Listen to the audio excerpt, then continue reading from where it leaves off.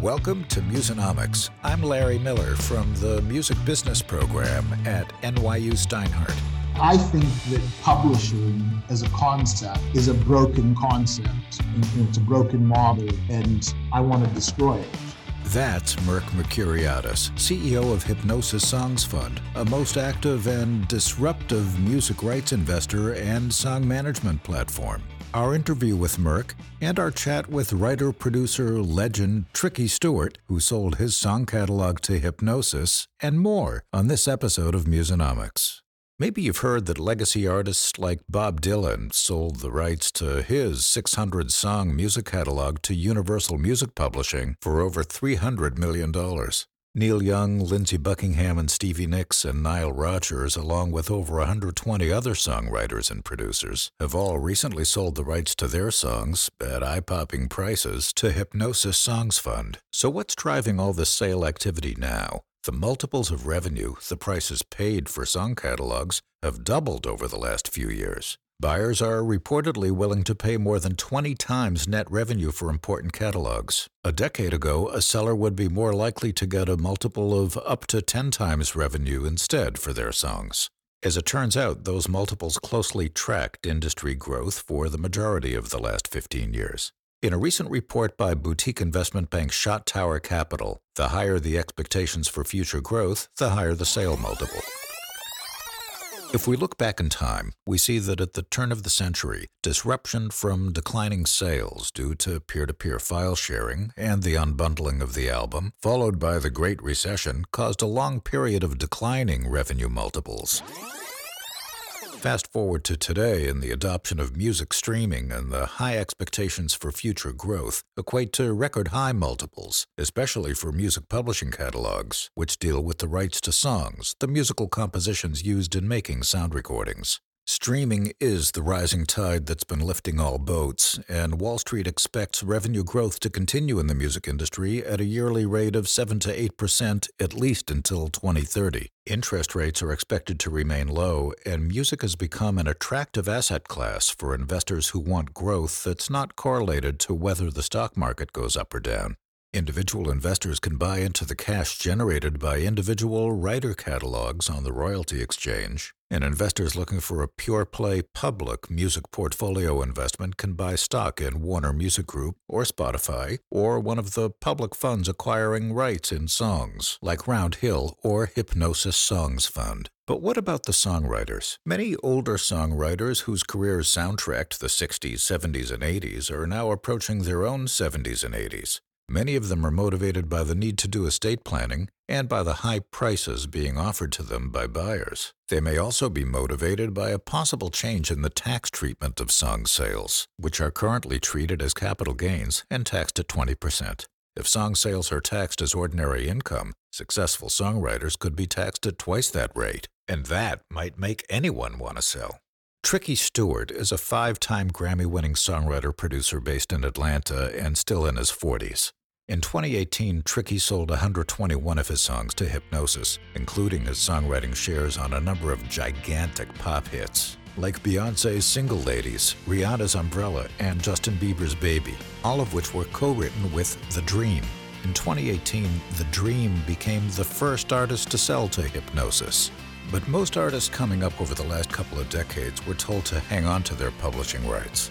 I sat down with Tricky and his business partner and brother, Mark Stewart. I asked Mark, what's changed? You never saw writers, particularly if I can be candid, Black writers or guys that have made their bones in Black music, get top value for their catalogs. In fact, there was a little bit of a shame that was attached to selling your catalog because it meant that you were in financial trouble or you had tax problems or you were getting a divorce. So you didn't even really think about going to an open market and getting top dollar. You ended up dealing with just somebody who was willing to buy it, and they would give you 25 cents on the dollar for your publishing, essentially. Coming in and doing the deal with Mirk. He means Hipgnosis CEO Mirk Mercuriadis, who we'll hear from in a few minutes. How that changed is that Mirk valued the music, he valued the creators creating it, he valued the artists that were recording it and gave it the value that it deserved in an open market. And I think that's what changed it forever. So now it's truly an equal playing field when you see those writers look to take their songs to the market. At the same time, the way people discovered and listened to music changed. Yeah, I think obviously streaming had a lot to do with that. And I think at the time, and you hear the horror stories of like guys not really getting all the money that they would get for streaming. But I think what investors recognized is that at some point there was room for that to grow. That if you got the rights now, that eventually the monetization for those rights would increase. And then if you had those copyrights, and you can really benefit from it. So I think it was a little bit of the unknown of what streaming was going to represent and where the growth was coming in the future.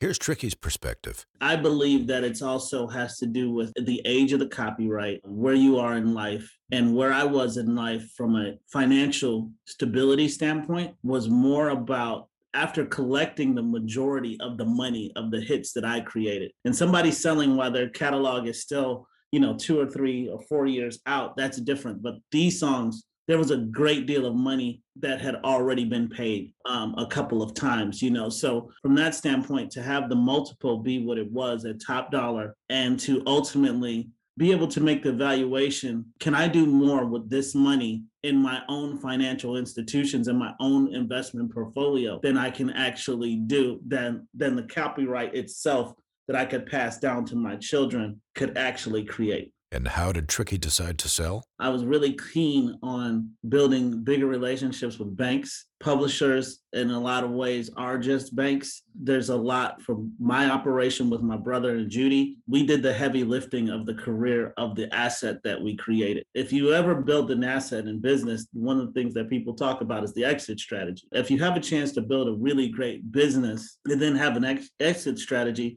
but at the same time still have the ability to create and do it again, that became a motivating factor. Tricky had been in several music publishing deals earlier in his career. I asked Mark how they consolidated their older deals so they could sell to Hipgnosis. I think that like Tricky over the course of his career had a few different catalogs that he had, with companies. Ralph Pure Music was a great partner to us for many, many years, and the publisher for most of the big hits. And then we went to Universal Music Publishing, and it was there were challenges and some unique challenges that I had to navigate with Merck in putting the deal together, because you had two different companies with two different contracts and two different post-term collections and all sorts of different things. So it wasn't like in the case with a lot of probably catalogs where they go, hey, it's one way in, one way out, one contract that's governing, and that's it. We had to sort of get people who don't normally talk to each other to talk to each other and kind of work together.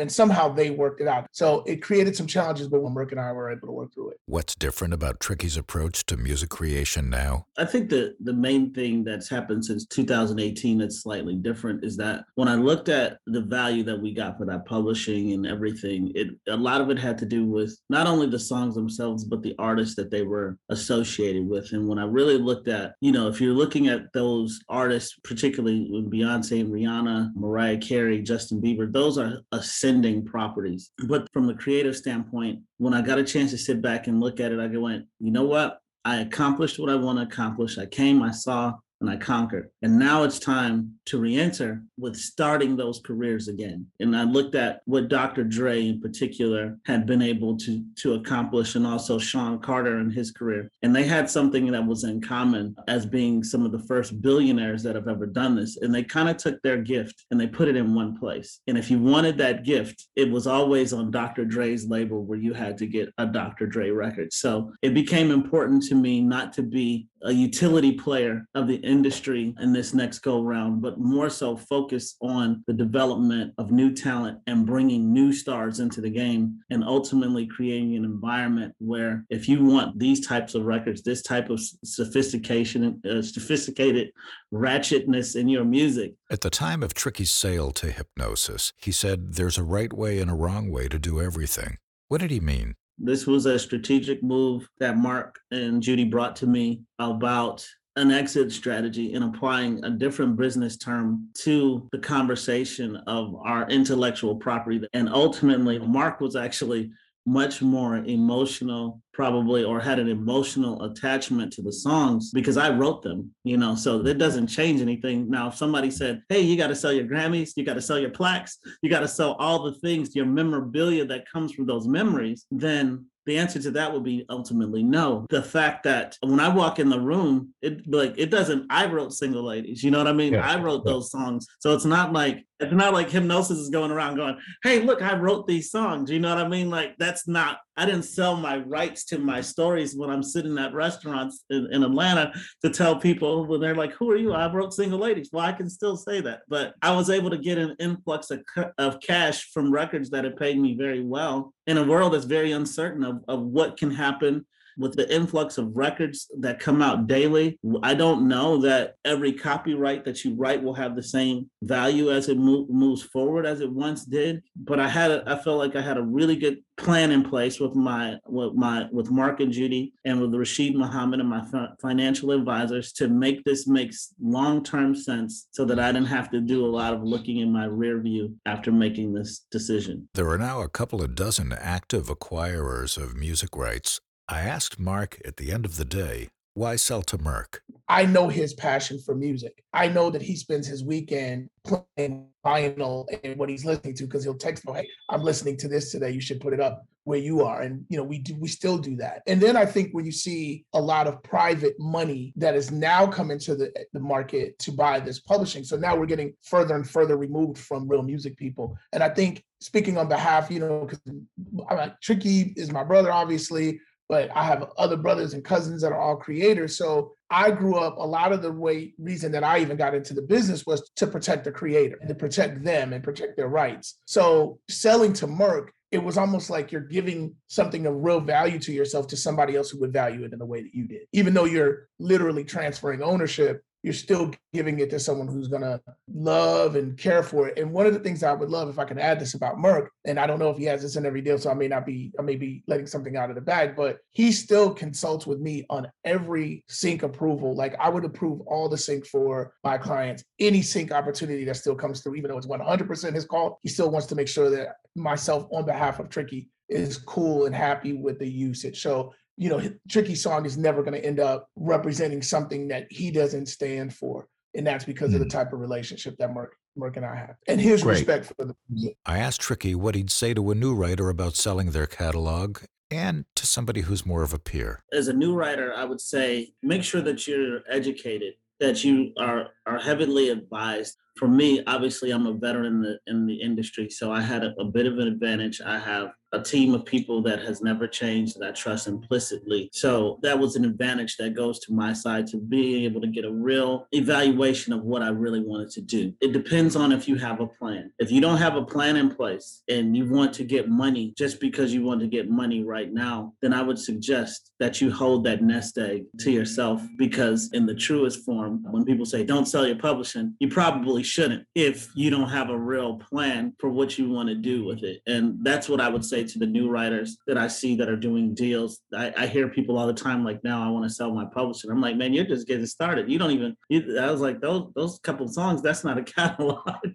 But so definitely be educated and definitely be well advised. To the older group of my peers, I would say much of the same, but for them, depending on what record, they have to understand what records they wrote, what artist they are attached to, and you can't be looking at anyone else's number. There's a lot of people who over evaluate where their catalog is, because all hits are not created equal. And you have to understand that. So there's certain people that, may sit someplace and get offended by what a number might come in for their publishing, but your properties have to be ascending. And when I say properties, I mean the people who are going to be delivering them. The artists themselves have a huge part to play in how your catalog is going to be valued. Mark says there's great value in taking care of the details. My brother's been making records since 1990, so 31 years.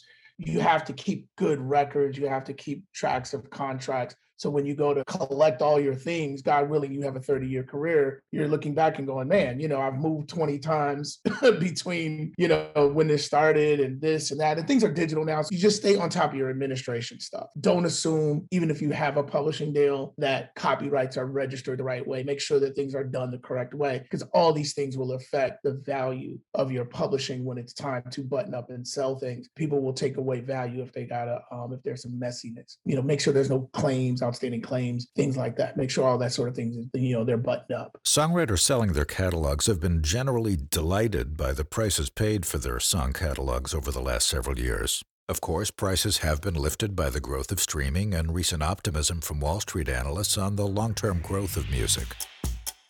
Merck Mercuriadis grew up in Nova Scotia and worked as an executive at Virgin Records and later Sanctuary Group, where he managed Guns N' Roses and Elton John, among others. Merck started Hipgnosis Songs Fund in 2017, took it public on the London Stock Exchange, raised almost $2 billion, and spent it on the rights to 60,000 songs so far. Published reports claim Hipgnosis is paying too much for song catalogs, and the company is responsible for at least some of the expansion and revenue multiples that have been paid. Well, I wouldn't say that we've driven the growth in the revenue multiples. What we've done is we've established songs as an asset class, right? So you and I have grown up in a music industry that has allowed Universal and Warner and Sony to dictate what the value of a songwriter's work is. And when they do that, or when they used to do it, they weren't dictating what the value of the work was. They were dictating what they wanted it to be worth, as opposed to what it was really worth. What we did was I went to the public markets and I made a case with these great institutional investors that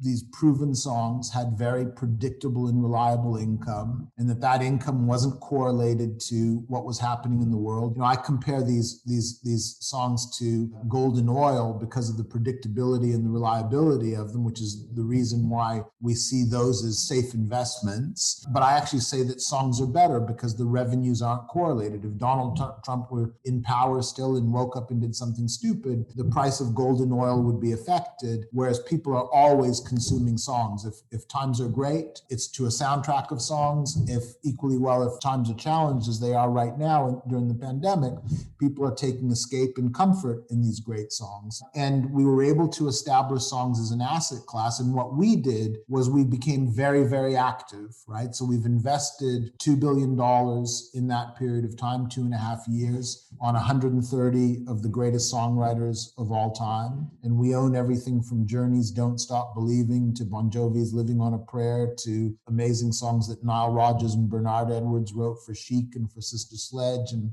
Dave Stewart from Eurythmics, and Lindsey Buckingham from Fleetwood Mac, and Neil Young, and all these wonderful people. And that, of course, then drives the market because people are looking at us and going, hold on a second, what do they know that we don't know? And that's really what we've done, is we've established songs as an asset class, and that's not just great for us, but it's great for every songwriter that has their own rights, where suddenly their songs are worth more than they were before, and they're seen as a financial instrument rather than seen as some inanimate object. 5 or 10 years ago, there were a handful of buyers of song catalogs. What's Merck's competitive advantage? So if you go back 5 years or 10 years, you've really only got one guy that was buying these catalogs, and that was Larry Mistel at Primary Wave. At that point in time, he was taking a genuine risk because you couldn't look someone in the eye and say the best years of the music industry are in front of it, as opposed to, now we can look at your students, for example, and say to them, please, you should absolutely be in the music industry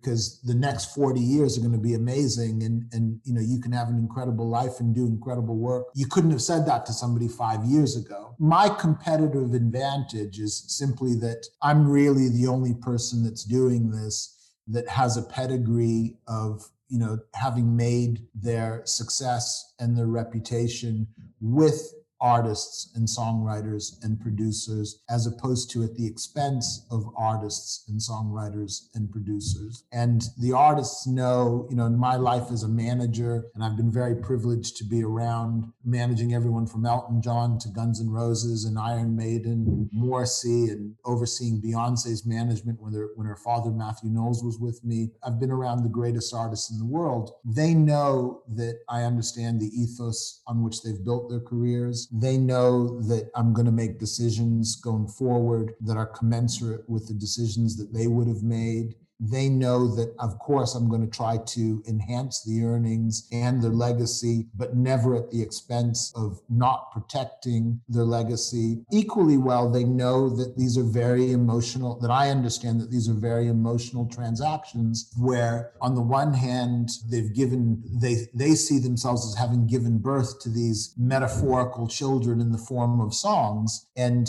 they now are looking at it, who are the surrogate parents going to be. So that's one side of it. The other side of it is that I formed the fund with a motive, and the motive was really simple, which is that this is a really good investment case and shareholders can make money and we can establish songs as an asset class. But we have an ulterior motive, and the ulterior motive is to use the leverage of our financial wherewithal and our great songs to change where the songwriter sits in the economic equation. We're the only company where what's in the best interest of the songwriters is actually also in the best interest of our shareholders as well. If we can get the songwriters paid more money, then the shareholders will make more money too. And that pedigree combined with the ulterior motive has made us the preferred buyer of the songwriting community, because no one has ever stood up to Universal and Warner and Sony before and called them out as to why the songwriter is the low man or woman in the economic equation. We've been very clear as to why we think that's the case, and we're a catalyst for changing it.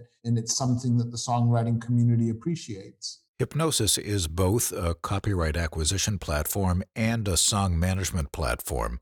What's a song management platform? I think that publishing as a concept is a broken concept. It's a broken model, and I want to destroy it. Right? The typical publishing company of today is, whether that's Universal, Warner, or Sony, or someone smaller, is a company that has a catalog, but really its focus is on creating new songs. So Universal, Warner, Sony, they'll go out, they'll sign 10 songwriters, they'll work, and they're very, very good at it. They'll work very hard to put those songwriters in the right rooms, connect them with other artists and other producers, and hope that those sessions turn into placements on records, and that those placements on records turn into hits, and that one of them will become wildly successful enough to pay for the 9 that failed. And that business is underwritten by the passive income of these great the songs that are in their catalogs. Passive because these companies have 20,000 songs per person, and they don't have the ability to actively manage their catalogs to the degrees that they should. Now, I, of course, am all for creating new songs, and we have our company in the US, Hipgnosis Songs Group, that focuses on creating new songs. But that's about 5% of our business, and it has nothing to do with the song management of this incredible catalog that we own.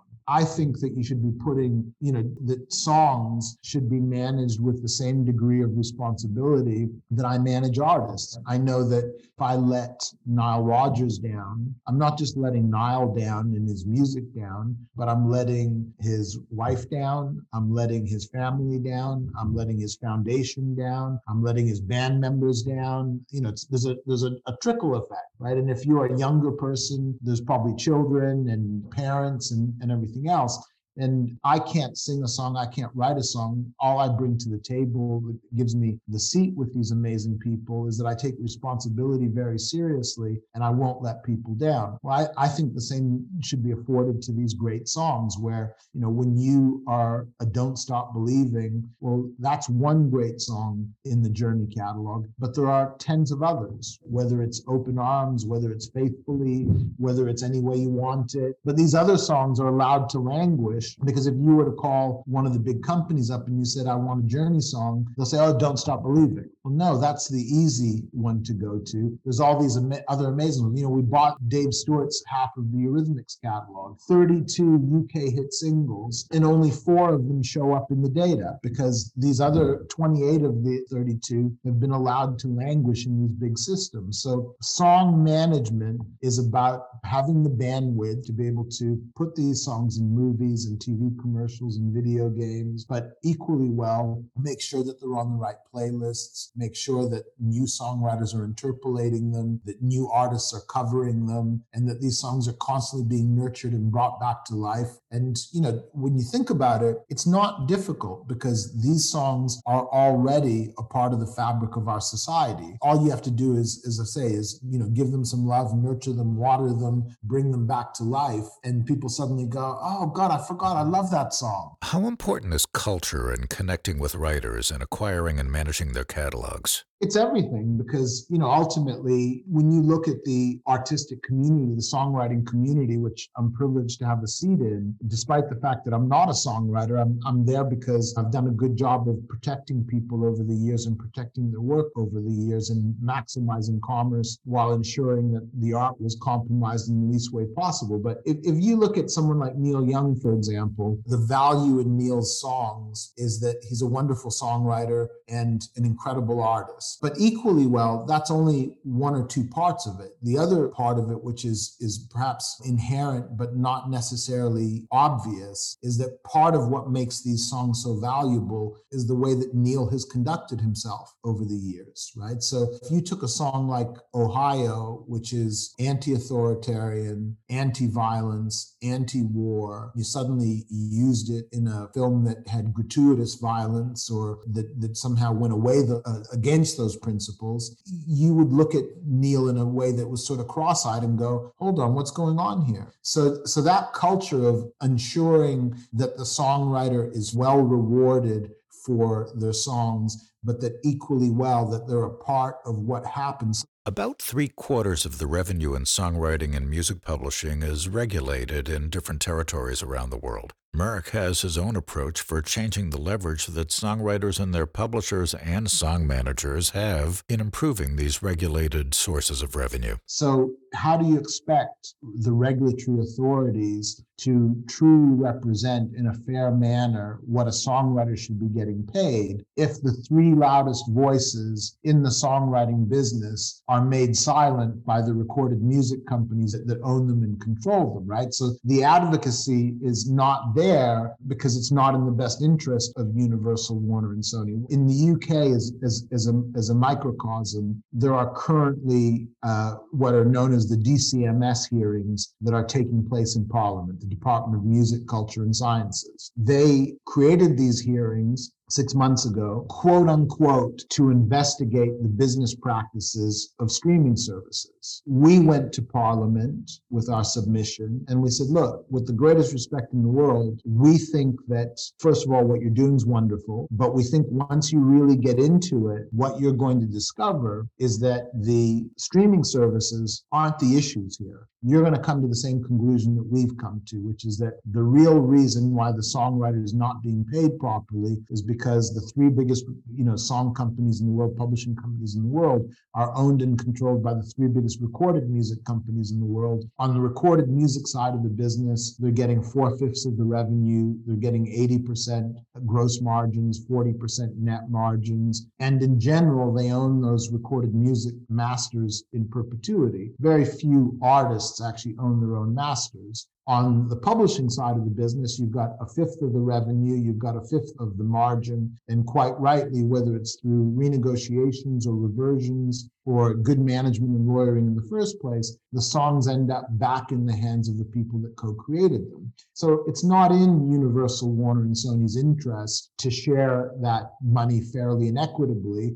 They want to take as much of it and push it to recorded music as they can, where the lion's share is theirs. Because if you take a dollar's worth of income, currently 30 cents out of every dollar, and I'm using broad strokes here, but 30 cents out of every dollar goes to Spotify or Apple. Now, you can make an argument that 30 cents should be 27 cents or 25 cents. And that argument, I'm sure, will be made as those companies grow bigger and as the streaming subscription constituency grows bigger. But it's not the material point. The material point is, where's the other 70 cents going? And currently that other 70 cents, 58.5 cents is going to the recorded music company. They're insisting with the vast majority of their artists that it's a sale, not a license. If it was a license, they'd be having to give 50% of that money to the artist, but they're insisting it's a sale. So they, out of it, that 58.5 cents, maybe 9 cents goes to the artist. So they're clearing about 50 cents out of every dollar. And then you've got 11.5 cents left that has to be split amongst the 4 or 5 songwriters on the song and their publishing company. So that massive disparity only exists. And the end result, whether it's 6 months from now or whether it's 2 years from now, I'm convinced is that songwriters will be voted a greater share of the income. Equally well, you've got great work being done by the Copyright Board in the United States. They passed into law 3 years ago that the songwriter will receive a 44% greater share of the income. It's been appealed by some of the DSPs because of the pressure that there is in terms of the tension in the deal making with the major record companies. They've been made the villain, and to some degree they are the villain because they've appealed the ruling. But now, as we go into the 4th Copyright Board set of sessions, which started earlier this month, I think the general wisdom in our business is that at worst case, that 44% increase that takes place incrementally between 2018 and the end of 2022, that will be upheld. And who knows, maybe we might get lucky and even get an increase on that. Merck has had a spectacular run the last couple of years. What's the next 2 years going to look like? I think it looks very similar to these last 2 years as well, where the focus remains buying. I think at the end of this 2 years, we're probably around a $4 billion to $5 billion company. We're currently a $2 billion and change company, and we'll own about 120,000 songs by the end of this period. And then I think at that point, we will be the ideal size, because part of the thesis here and part of what I'm trying to create is the ultimate song management company. And I think that when you own 120,000 songs, we have a very, very small catalog currently at 60,000 songs. Within that, but it's a very small catalog with probably the highest degree of success within it of any catalog in the business. So there are 4,000 number one songs, there are 12,000 top 10 songs, and 2 criteria that we have is that the songs have to have been extraordinarily successful and they have to be of cultural importance. Those 2 things have to go hand in hand. I think when we get to the end of this next 2 years, we'll have doubled in size and we'll have 200 people working those songs. And I think that that's the ceiling. I think that you can't, if you go, think about what my goals are here to create the ultimate song management company, you can't do that if you own 1 million songs or even 500,000 songs, because I think having 200 people, great people working your songs is a challenge in itself. You've got to be able to manage those people and motivate those people and make sure that they care about music as much as you do, and that they care about Neil Young or Rodney Jerkins or Mark Ronson or Dave Stewart as much as you do, and that they're going to put their life's blood into making more of those songs. So I think at that moment, we are the perfect size company. And what I hope will happen is that there will be 10 other song management companies that people abandon the concept of publishing and they focus on song management. And, because, ultimately, if I've done my work well, it's 5 years down the road to 10 years down the road, the artist is going to have, and the songwriter is going to have their manager, they're going to have their booking agent, they're going to have their record company, they're going to have their publicist, they may have an administrator, but they're absolutely going to have a song manager, because why would you, if you're going to create incredible work that goes out and becomes a part of the fabric of society, why would you then allow that to languish in later years? Why wouldn't you continue to put energy into these incredible, famous songs that are the energy that make the world go round? I think that if you're a young man or a young woman today and you've got children, and as those children are growing older, you're going to want them to know about the Beatles. You're going to want them to know about the Rolling Stones. You're going to want them to know about Nirvana. You're going to want them to know about Neil Young and about Fleetwood Mac. As long as you put the music in front of people, the music is powerful enough and it has enough integrity in its own right that it can stand up on its own 2 feet. But you've got to be able to put it in front of people. Music publishing is a complicated business. It's difficult to do well. Will Hipgnosis be able to execute its plan and grow its platform and double the size of songs under management in the next couple of years? We'll be watching. The Musonomics podcast is produced by Musonomics LLC, strategy consulting and analytics for and about the music industry. With many thanks to our guests, Mirk Mercuriadis, Tricky Stewart, and Mark Stewart. Technical production this episode from Nakul Sharma, and editorial production by Jory Roberts and Clayton Durant, and additional assistance from Ankit Chugh and Nishit Singh from the NYU Steinhardt Music Business Graduate Program, and Laurie Jacobson of Jaybird Communications. From the Music Business Program at NYU Steinhardt, I'm Larry Miller. Stay safe and be well.